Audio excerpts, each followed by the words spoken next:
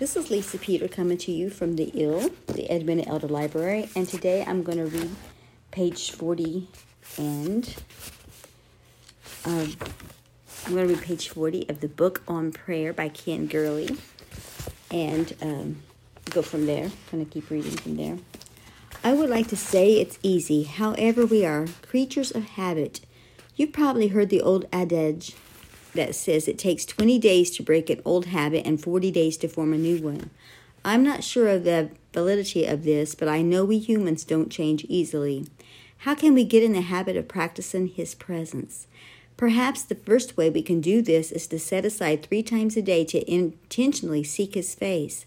Morning, noon, and evening, Psalms 55:17, Daniel 6:10. During each interval of prayer, perhaps we focus on different formats in prayer. Another way is to stay connected to Him through the day. We intentionally pray over our meals. Why can't we train ourselves through the day to give thanks? How do I start this? Through technology, you can set alarms and reminders. Maybe a silent alarm at the 7-minute mark to say, "Thank you, Lord." At the 14-minute mark to say, "I need you, Lord." At the 28-minute mark to say, "Lord, help me." At the 35-minute mark to say, "Lord, I love you," and so on. That reminds me of a song I wrote years ago. It says, "I don't have the words to say exactly how I feel today. I just want to say, thank you, Lord. Thank you, Jesus. Thank you, Lord. Thank you, Jesus. Thank you, Lord. I just want to say, thank you, Lord." We steadily move beyond this program formula and grow into the habit of asking God what He thinks about each text, social media post, decision, discussion, or purchase. You will be surprised how easily you will gravitate into the habit of treating God not as a distant cosmic force, but as a dear, close friend. The result of practicing His presence are profound. You will witness the change in your daily life. You will sense an ever-growing reliance upon Him. The more you speak with Him, the more He will talk to you. Trust me, as you grow to realize you're not doing your life alone and that He's with you in this endeavor, the more sustaining, productive, and contented your life becomes. He is that very present help in the time of need. Since we don't know when we will need Him the most, we practice His presence each and every moment. That is the positive aspect of this. A prayerful life is practicing the presence of God. What happens, however, if we do not practice His presence? Then we live prayerless, powerless lives. Prayerlessness is our declaration of independence from God. When we don't practice His presence, we're saying, "God, I don't need you." Or we would never come out and say that or just say it that way. However, we admit it by not seeking and practicing His presence. If the magnitude of prayerfulness is immense, then the destruction of prayerlessness is beyond imagination. I cannot mince words here. Let me say it plainly. Prayerlessness is killing us. The failure of today's believer in prayer is leading to destroyed lives, ruined marriages, weakened families, powerless believers, and dead churches. Even Pharisees could boast of their lengthy and intricate prayers. They prayed before men to be seen and to be viewed as morally and spiritually superior. Yet what they couldn't boast of was knowing God and divine intimacy. Phariseeism still lives. When we have a form of godliness, but we deny its attendant power. When we say we know Jesus, but our hearts are far from Him. Practicing His presence is not trying to impress others. It's determining to connect with the one who is in heaven. I've already quoted John 15:5, where Jesus tells us, apart from Him, we can do nothing. In the previous verse, Jesus said, "No branch can bear fruit by itself," John 15:4. This means we are wholly dependent upon Him. We need Him more desperately than we can ever grasp.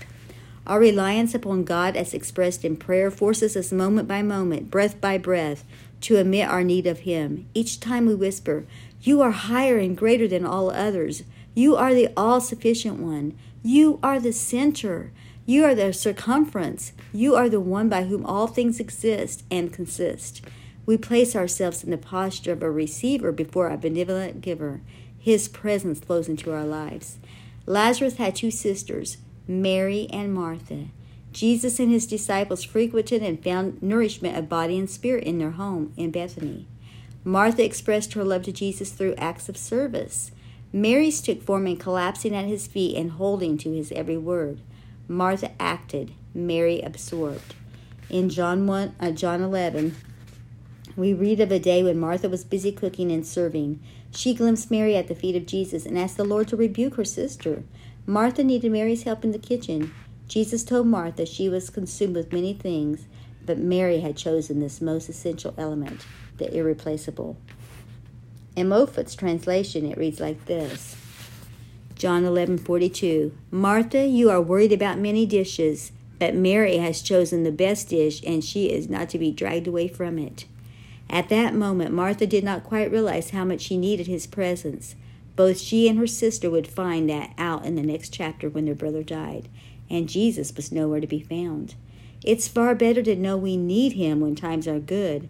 The days of trial and vexation will come soon enough, and our hearts and minds will be overwhelmed with sorrow and misery. So long as you have practiced his presence in the good times, you will know where to find him in the bad times. Prayerfulness is our declaration of the dependence upon God. Prayerlessness says, not now, God, I don't need you. The high cost of prayerlessness. I'm told confession is good for the soul, but it sure hurts our pride. I must admit there have been seasons where my prayer life has fallen woefully short. Inevitably, there are times when I'm swamped or things are going exceptionally well. At such times, I tend to view prayer as training wheels on a bike. Once I get the bike moving in balance, it is my tendency to say, okay, I got this, and prayerlessness appears. Whew, that was hard to admit, but so needful, because if you look back over your shoulder, you will probably notice similar times where the altar has grown cold and dormant in your own life. Your experience may be different than mine. Prayerlessness appears in my life when things go well. Others tell me they abandon the altar in bad times, thinking God doesn't care about them. Whenever it appears, we need to know it always comes with a high cost attached. Okay, that took us through page 43. I'll start 44 tomorrow. This is the Book on Prayer by Brother Ken Gurley, and I'm Lisa Peter, and I'm coming to you from the E.E.L, the Edwina Elder Library. I hope you join, subscribe to my podcast, and that you're following this book. It's a wonderful, mighty book on prayer. Thank you. You have a wonderful day.